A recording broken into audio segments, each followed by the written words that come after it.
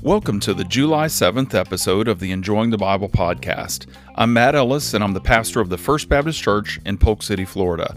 Today's reading is Job 34 and 35 and Acts chapter 15, but we'll focus only on the New Testament in this podcast. If you have any questions about anything in the Old Testament or New Testament reading assignment, please email me at mattellis1997@gmail.com. I may answer it on the next podcast.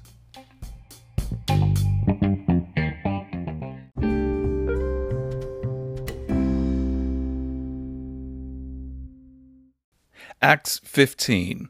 The pendulum swings again.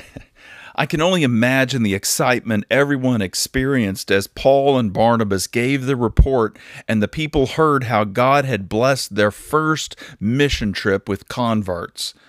But all good things must come to an end, and if we anticipate that bad things frequently happen, we aren't surprised by them when they occur. Listen to verse 1.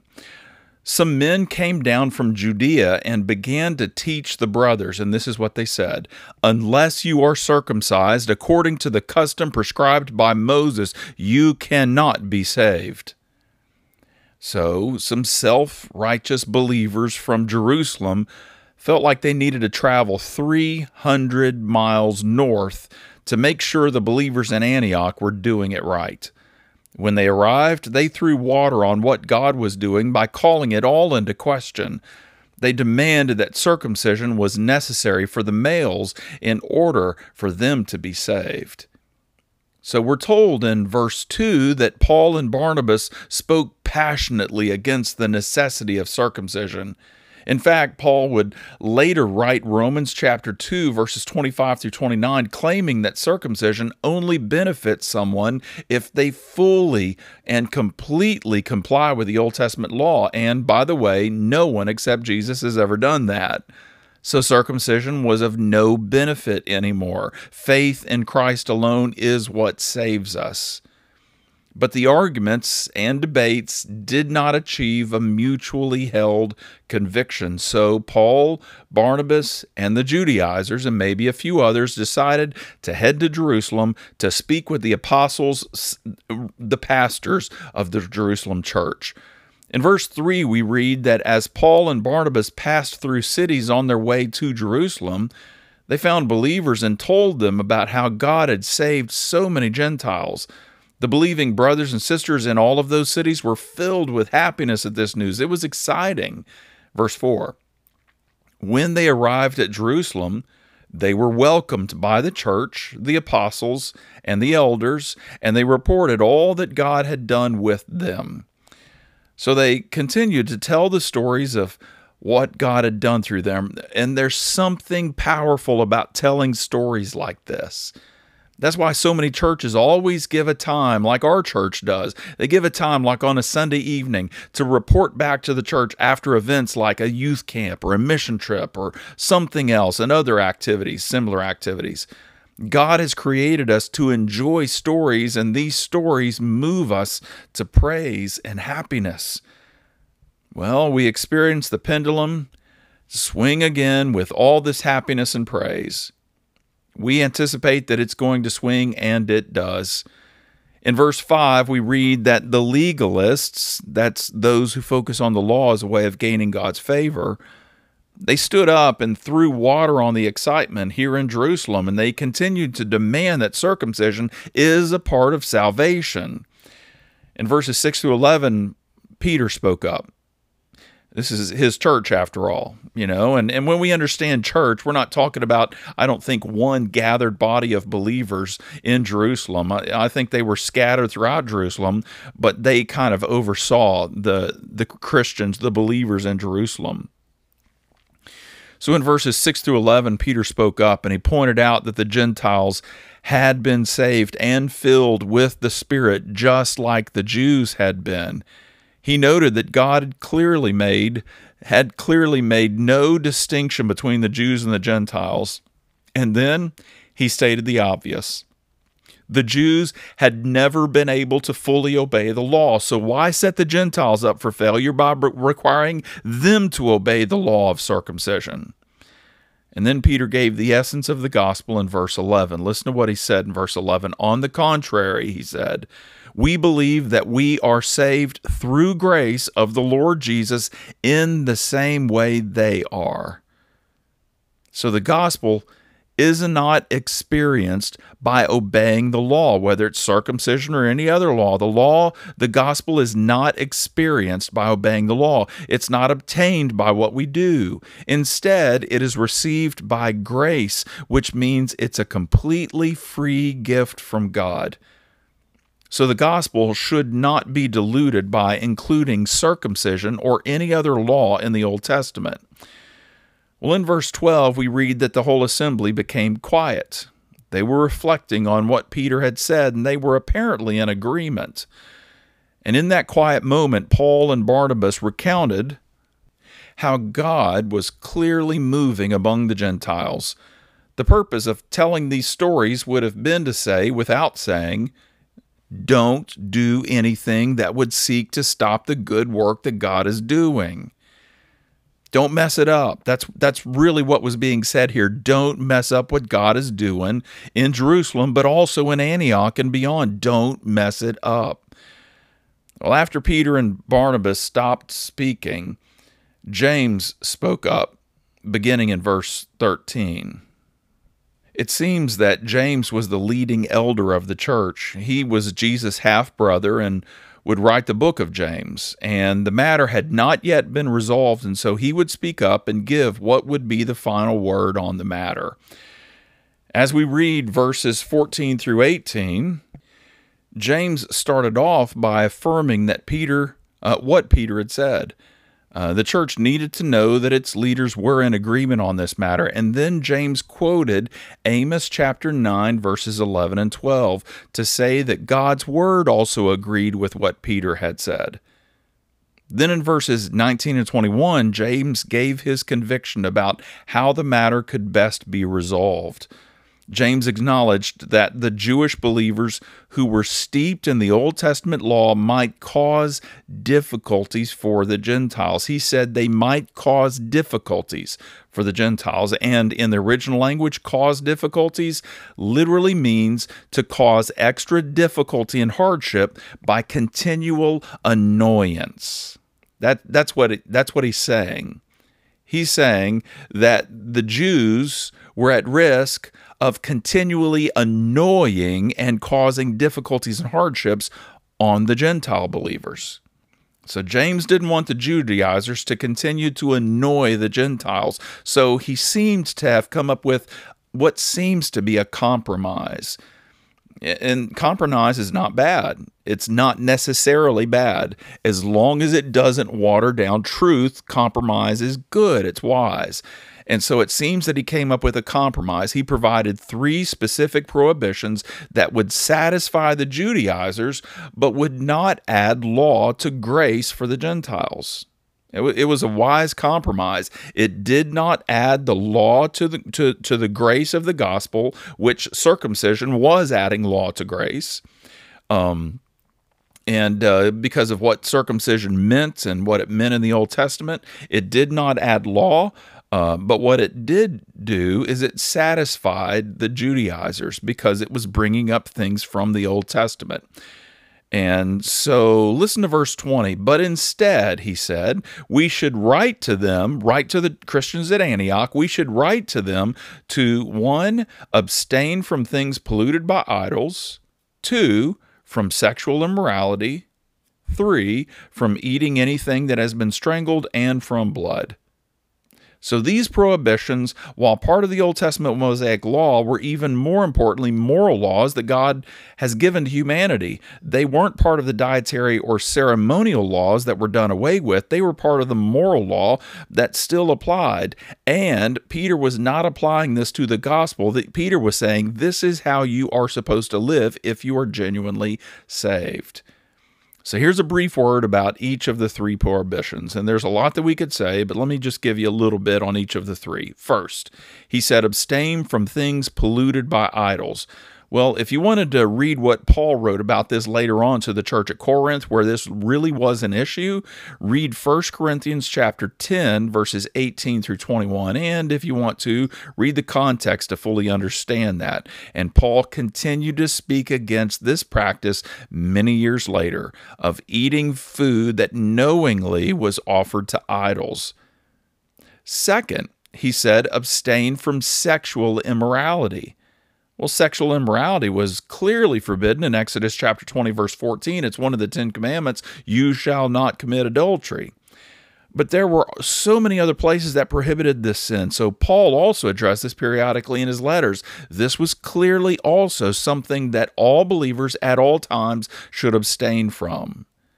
Third, abstain from eating anything that has been strangled and from blood. So this actually predated the Mosaic law. Food with its blood still in it was prohibited when Noah was walking the earth in Genesis chapter 9, verses 3 through 6.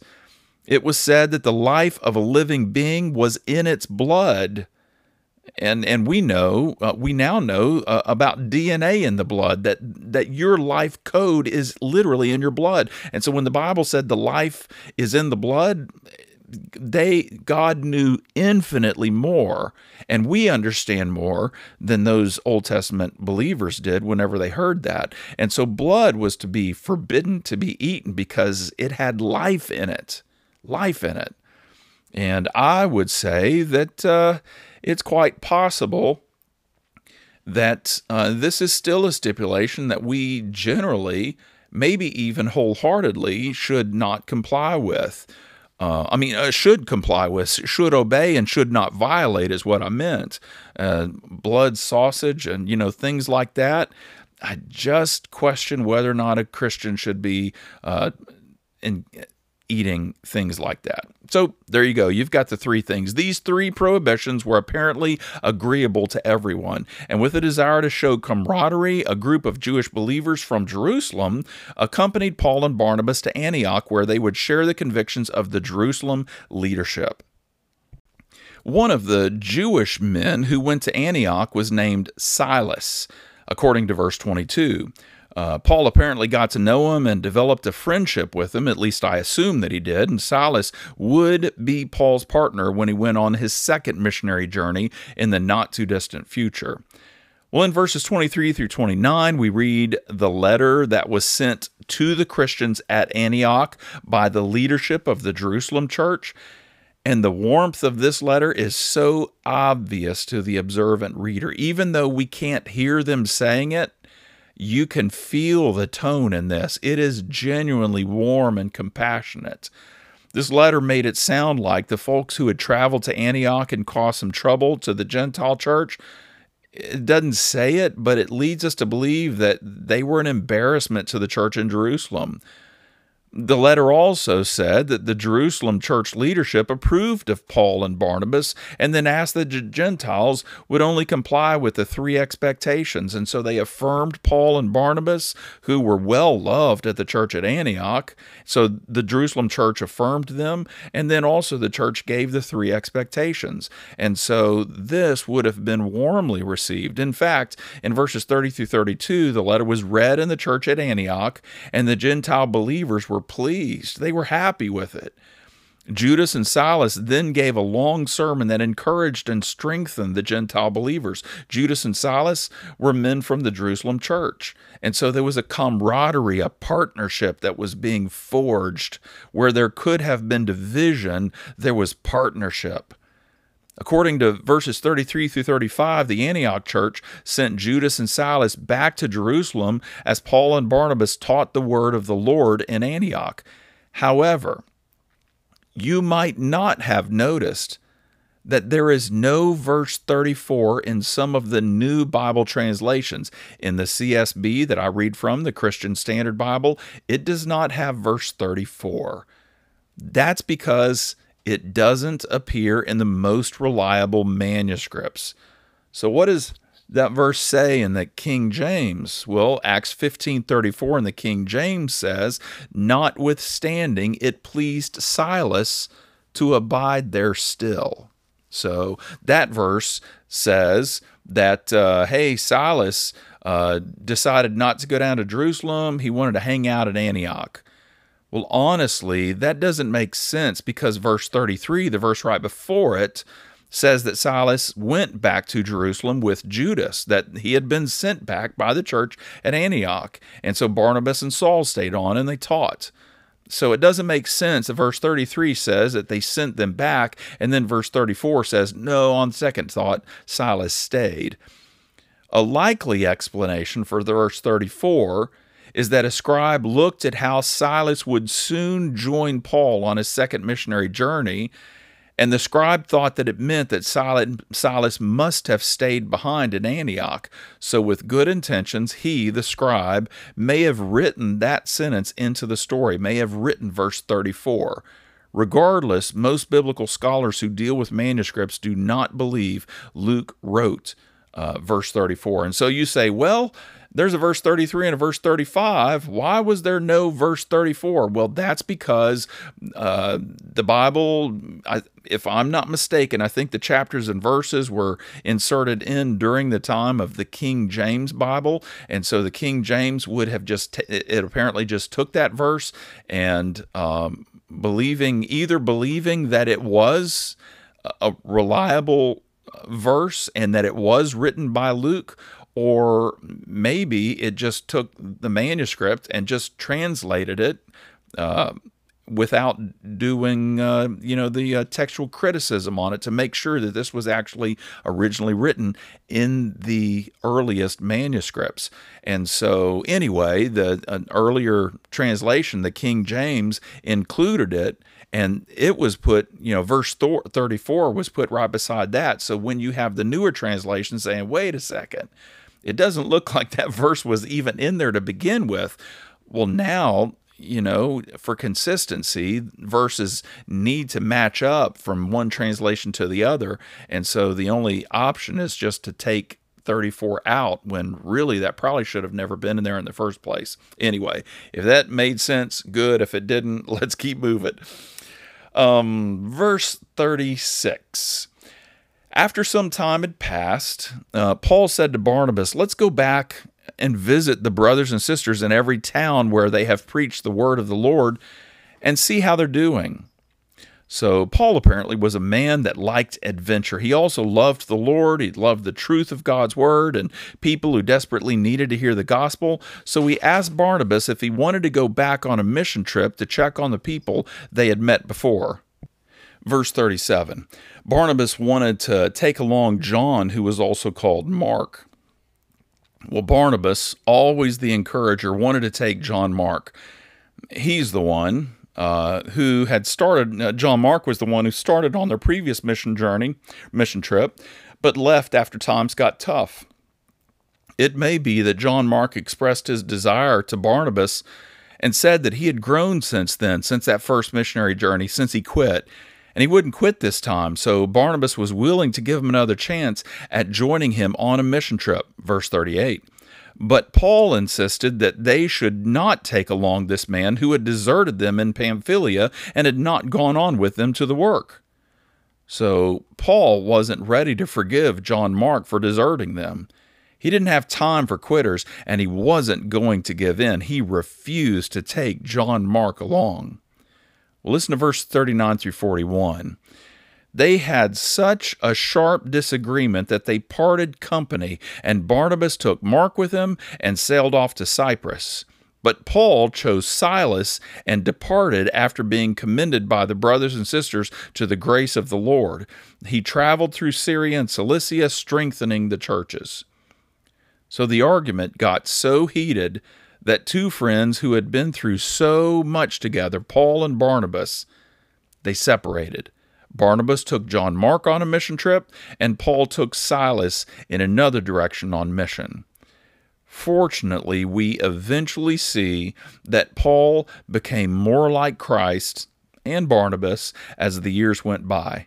When we get to Paul's last letter before being martyred, he was asking for John Mark. Listen to 2 Timothy chapter 4, verse 11. Paul wrote, "Only Luke is with me. Bring Mark with you, for he is useful to me in the ministry. So Paul wasn't just tolerating John Mark now. He said he is useful to me in the ministry. As wonderful an example of godliness as the Apostle Paul was, let's strive to be more like Barnabas when it comes to how we relate to others. Let's strive to be encouraging. Let's be patient. And let's love, knowing that love overlooks a multitude of offenses. If there are unresolved conflicts in our past or present, then let's strive to be like Paul, who apparently came to a point where he recognized his error and reconciled with John Mark. We won't always treat others well, so we had better get good at acknowledging our sin and seek reconciliation. But realize, even as we look at flawed examples with the desire to emulate their good behaviors, it's really about becoming more like Jesus. He is ultimately who we desire to imitate.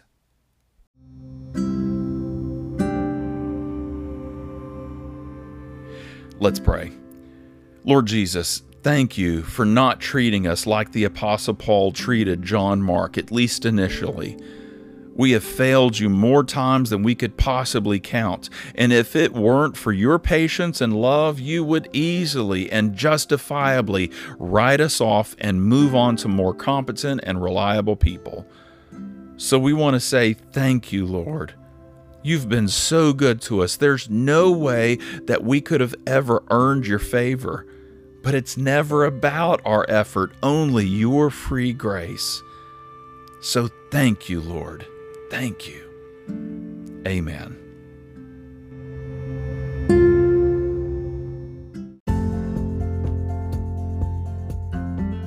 I hope today's episode has helped you to understand and enjoy God's Word so that you can apply it in the power of the Holy Spirit. If looking over the script for this podcast would be beneficial to you, hop on over to my website at mattsmusings.net. I'll provide a link in this episode's show notes. The Enjoying the Bible podcast is a ministry of the First Baptist Church in Polk City, Florida. Check us out at fbcpolkcity.com. See you next time.